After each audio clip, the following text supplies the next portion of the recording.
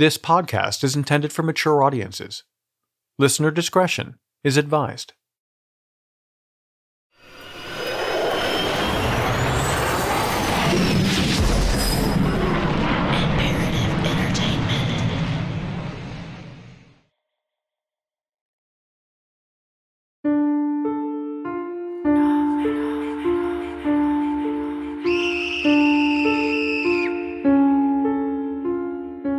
Since the release of the very first horror movie in 1896, a 3-minute French short called The Devil's Castle, audiences have craved a good scare. The film depicts an encounter with the devil, a theme that has resonated so successfully with audiences over the years that it gave birth to an entire genre. Spiritual horror films have only grown in popularity in recent years, with films like The Exorcist, The Omen, Rosemary's Baby, and more recently, The Conjuring. These movies terrify people with the thought that the devil can not only live among us, but can possess us and control us. But what should scare you more than these movies is knowing that they're not all Hollywood fiction. For example, the film The Exorcism of Emily Rose is actually based on the true story of the exorcism of Anneliese Michel.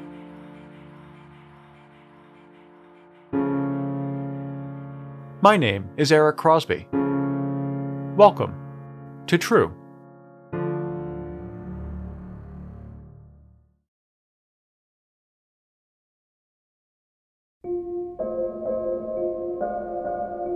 Anne Elisabeth Michel, otherwise known as Anneliese, was born in Bavaria, Germany in September 1952. She was the second of 5 girls for parents Joseph and Anna. Like many in Bavaria, she was raised Catholic. Her family took their faith very seriously and were strict in their approach. From early childhood, Anneliese went to Mass twice a week and prayed the Rosary every day. In 1968, just as she turned 16, Anneliese suffered her first seizure. She was sitting next to a friend when she suddenly passed out. Luckily, Anneliese quickly came to and simply assumed that she was tired. But later that night, she woke up and was unable to move.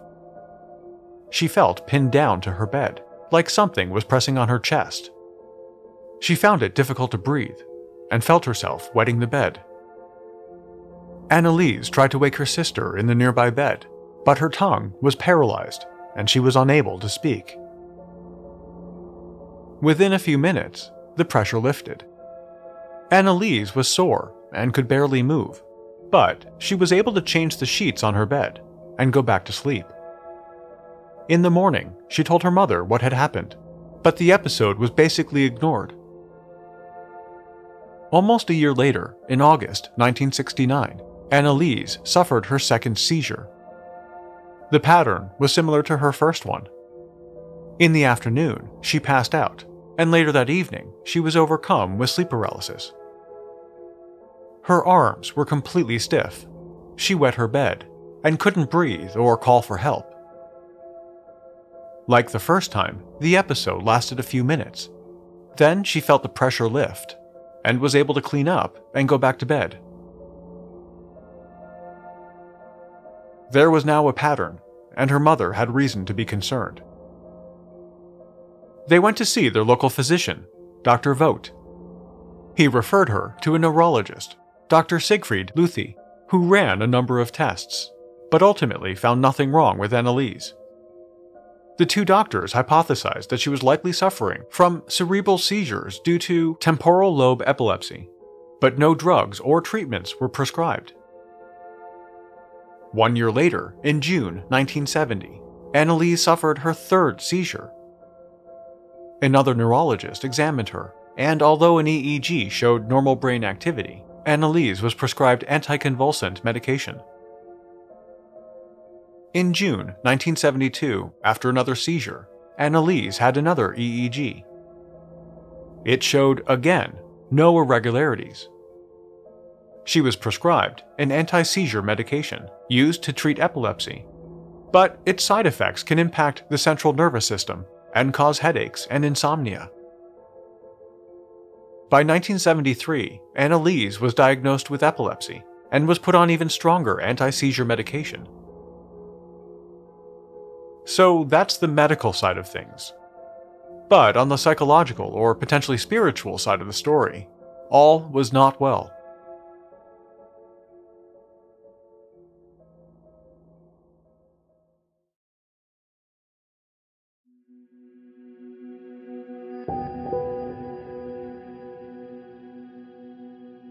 Around the time of her third seizure, Anneliese began having the visions that would plague her for the rest of her life.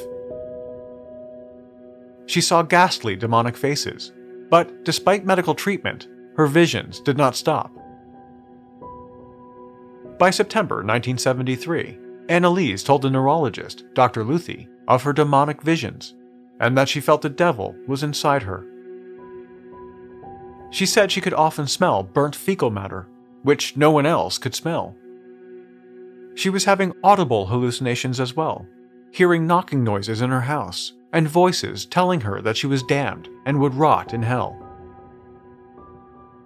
Anneliese's mother said that Dr. Luthi recommended they consult a Jesuit priest, but Dr. Luthi would go on to deny this and said he would only recommend another medical professional.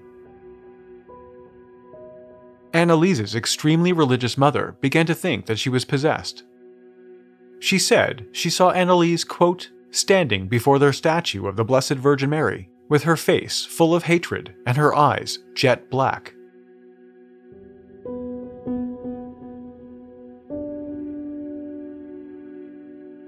After years of unsuccessful medical treatments, Anneliese was depressed and suicidal.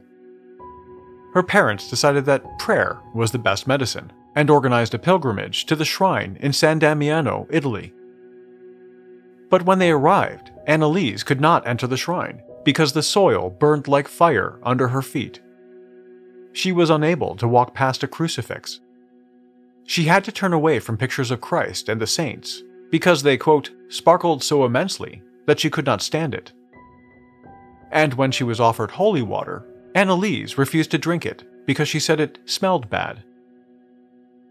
Her father bought her a religious medal, but Anneliese couldn't wear it because it pressed so hard on her chest that it suffocated her. Thea Hein, a family friend who accompanied the Meikles on the pilgrimage, saw these as signs that the girl was possessed.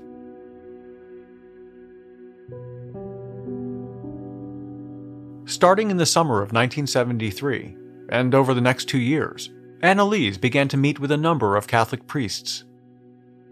She first met with Father Ernst Alt, who himself claimed to be psychic and had the ability to tell if someone was possessed. At the other end of the spectrum, she met with Father Herman, who believed she had a medical condition and needed to continue to see her doctors. When Anneliese asked the church for an exorcism, Father Herman said he believed she was normal and shy, but did not show any signs of possession.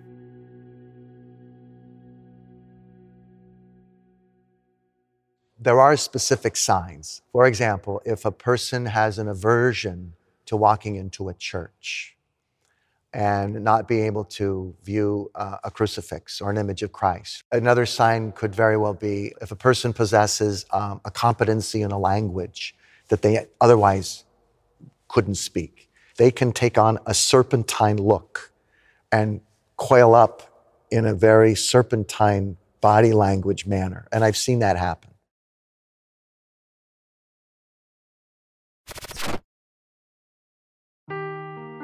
Seeking the truth never gets old. Introducing June's Journey, the free-to-play mobile game that will immerse you in a thrilling murder mystery. Join June Parker as she uncovers hidden objects and clues to solve her sister's death in a beautifully illustrated world set in the Roaring '20s. With new chapters added every week, the excitement never ends. Download June's Journey now on your Android or iOS device, or play on PC through Facebook Games. Afford Anything talks about how to avoid common pitfalls, how to refine your mental models, and how to think about how to think. Paula, while certainly you can mess up on $1 million a year, it is far less likely than it is on $30,000 a year. Right. I would meet wonderful people that were struggling with a budget that was super tight. It was 100% you need to make more money. Make smarter choices and build a better life. Afford Anything, wherever you listen.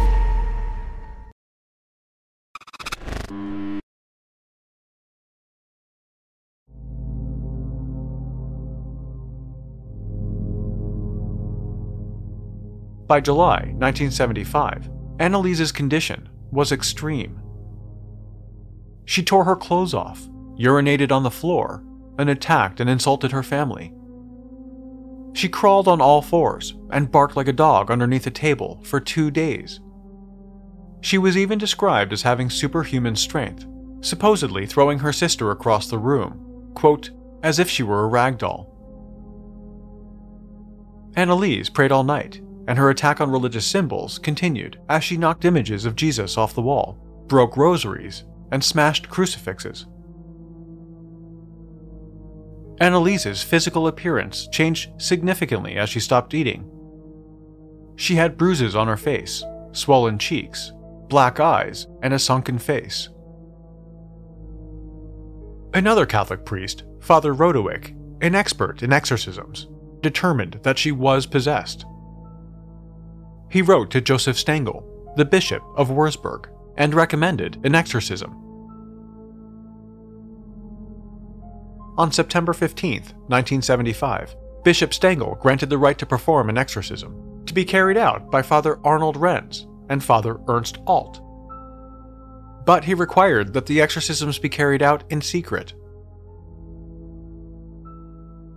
Custodem et patronum sancta venerator ecclesia, tibi traderit Dominus animas redemptorum in superna felicitate docandas, deprecari Deum pacis ut contrat sancta. Father Renz and Alt conducted Annaliese's first exorcism on September 24, 1975.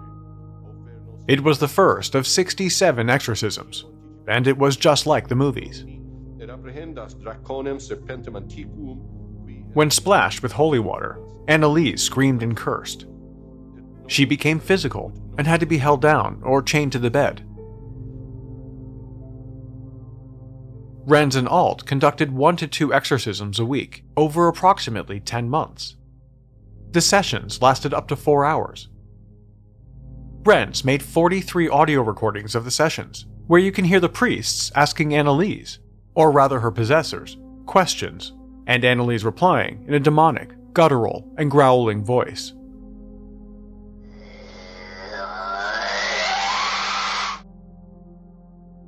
Renz and Alt believed that there were 6 demons possessing Annalise, including Lucifer, Judas, Cain, Nero, Hitler, and a disgraced priest from the 16th century named Valentin Fleischmann.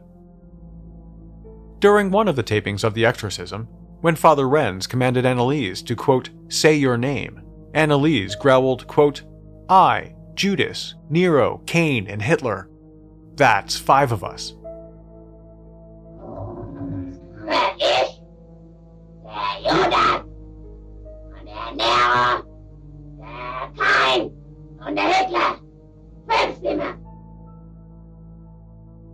Renz asked, quote, who's the 6th? And Annalise replied, we lied about him. An unknown woman in the room then asked, Lucifer? And Father Renz echoed Annalise and said, you lied about him? Yeah.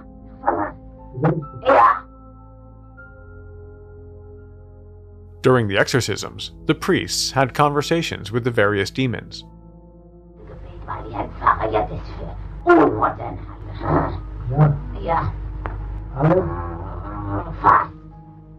At one point, Renz said, quote, is Judas not in there today? Is he tight-lipped today? Annalise replied, yes.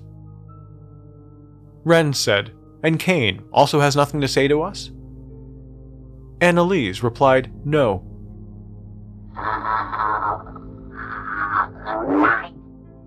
Renz said, and Nero? Annalise said, quote, he doesn't know much, the stupid pig. Renz said, and Hitler? Annalise replied, he can only run off at the mouth. At another point in the tapes, Father Renz says, why are you at all here? Annalise growls, I have the right to be in this woman. Renz questions, in what woman? She says, in this one, here.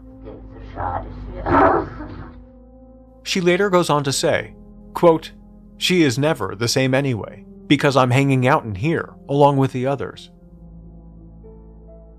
Towards the end of the tapes, Annalise says, quote, I will carry this brat so long until she croaks, this dumbass bitch.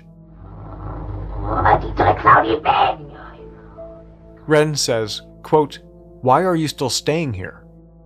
Annalise says, because I like it, and then starts to laugh.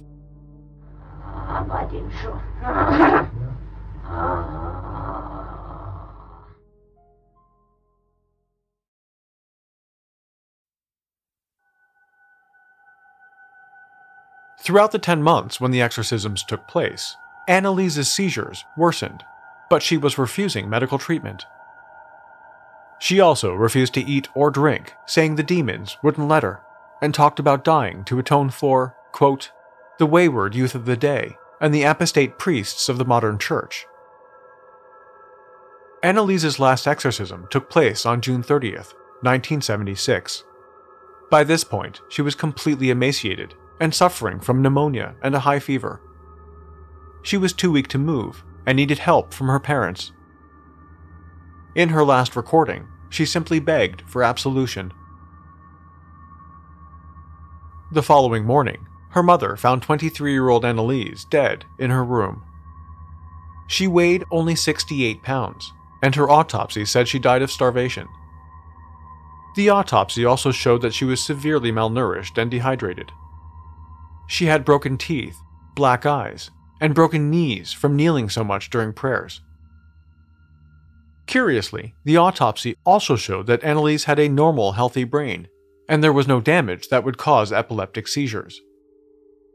Additionally, her body had no ulcers, which are usually present on victims of starvation.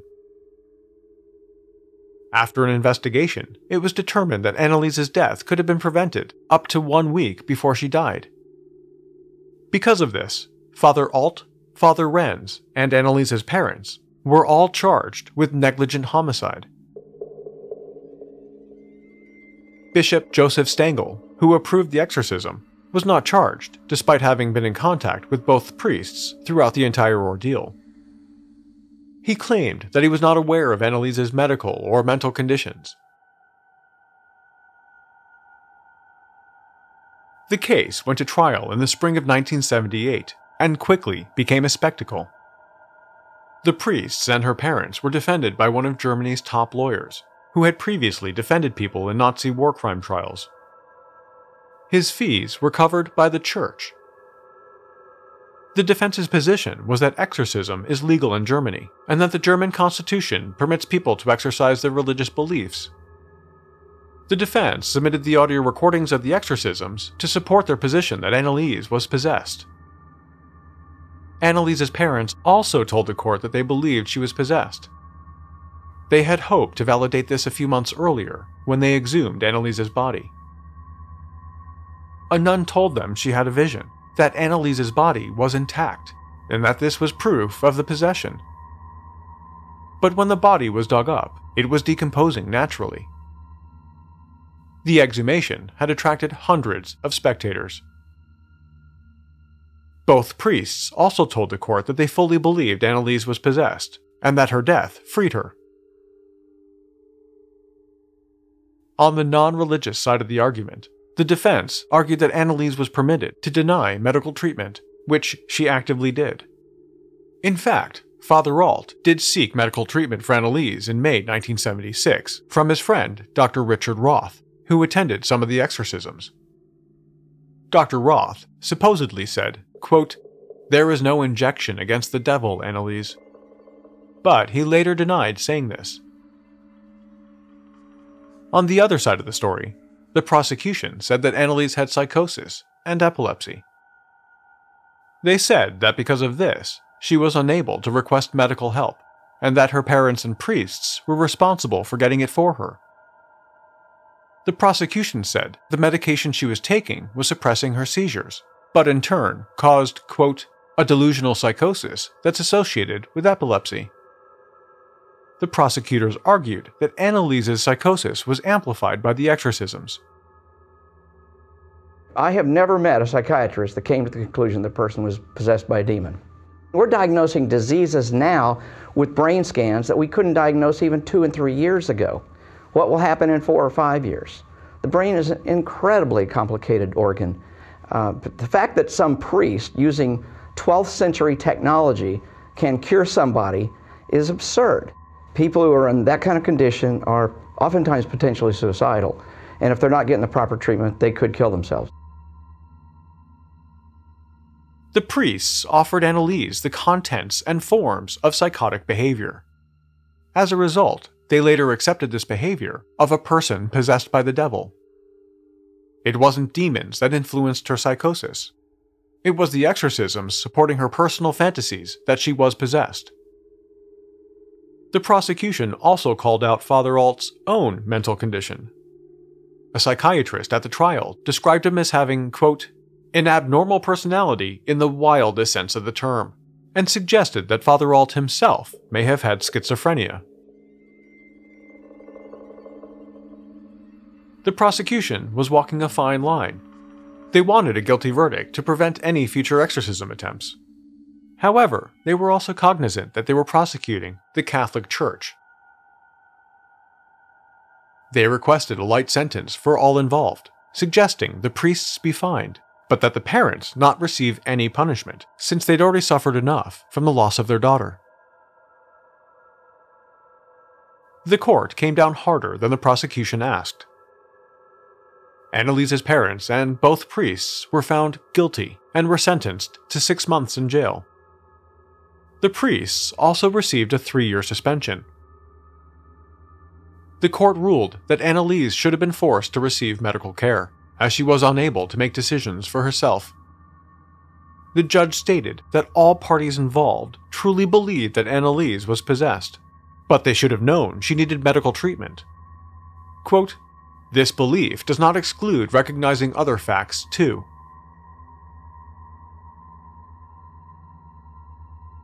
In her short life, Anneliese clearly suffered from a number of mental health issues. People have hypothesized diagnoses ranging from schizophrenia to dissociative disorders, to issues stemming from the powerful seizure medications she was taking. And the question has become, how much did the beliefs of the people and events around her influence her assertion that she was possessed? Her mother was extremely religious. Father Alt believed he could tell who was under the influence of a demon just by looking at them. And in the middle of all of her exorcisms, the film The Exorcist was released, quickly becoming one of the most popular horror films of all time, and changing the way the world thought about possession. The power of Christ compels you! The power of Christ compels you! The power of Christ compels you!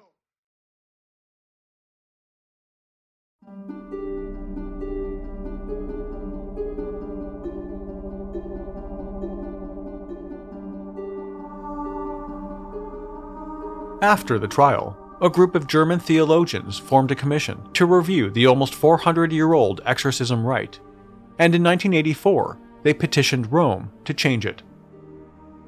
They argued that in the rite, the exorcist spoke directly to the devil by saying, quote, I command thee, unclean spirit. What they uncovered from Anneliese's case was that, for people with mental health issues, calling them the devil may support exactly what they believe and end up causing more damage. However, when Rome changed the exorcism formula in 1999, they did not remove this language. But in their newly issued guidelines, they do require that the person supposedly possessed be evaluated by medical professionals to rule out mental illness.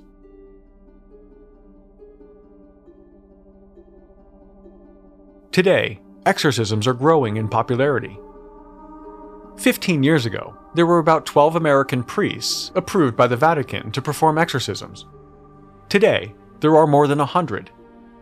In 2018, the Church hosted a summit to train priests on how to perform exorcisms.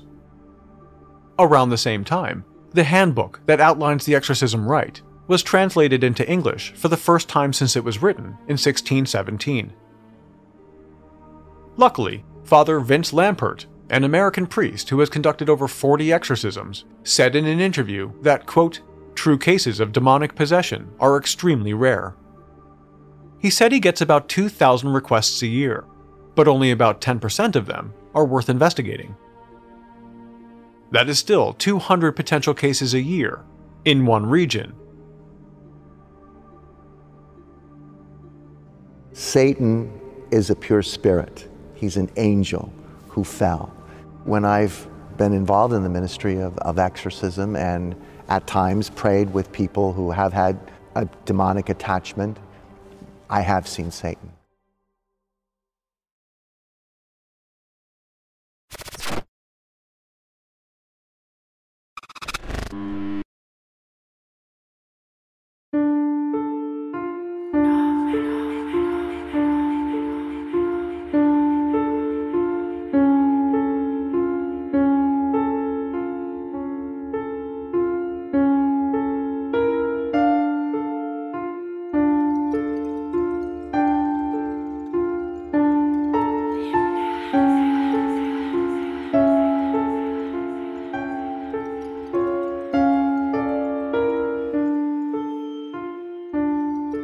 True is a production of Imperative Entertainment.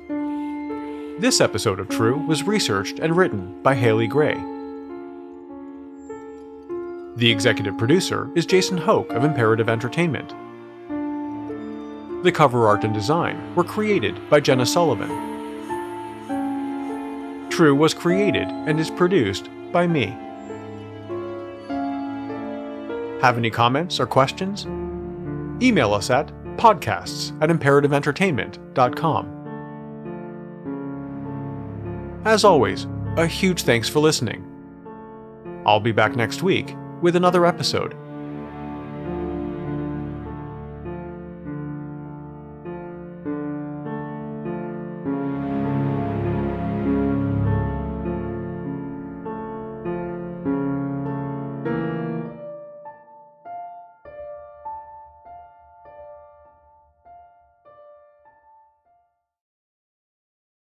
The Bigger Pockets portfolio of podcasts are worthy of your investment. We're having a real conversation as real estate investors. New episodes available every day. It's important to buy where it makes money and not necessarily where you want to travel to. Bigger Pockets, On the Market, Rookie Real Estate, or Money Podcast. The purpose of flipping is to create more cash so then you can reinvest into other types of properties. The Bigger Pockets Podcast on YouTube or wherever you listen.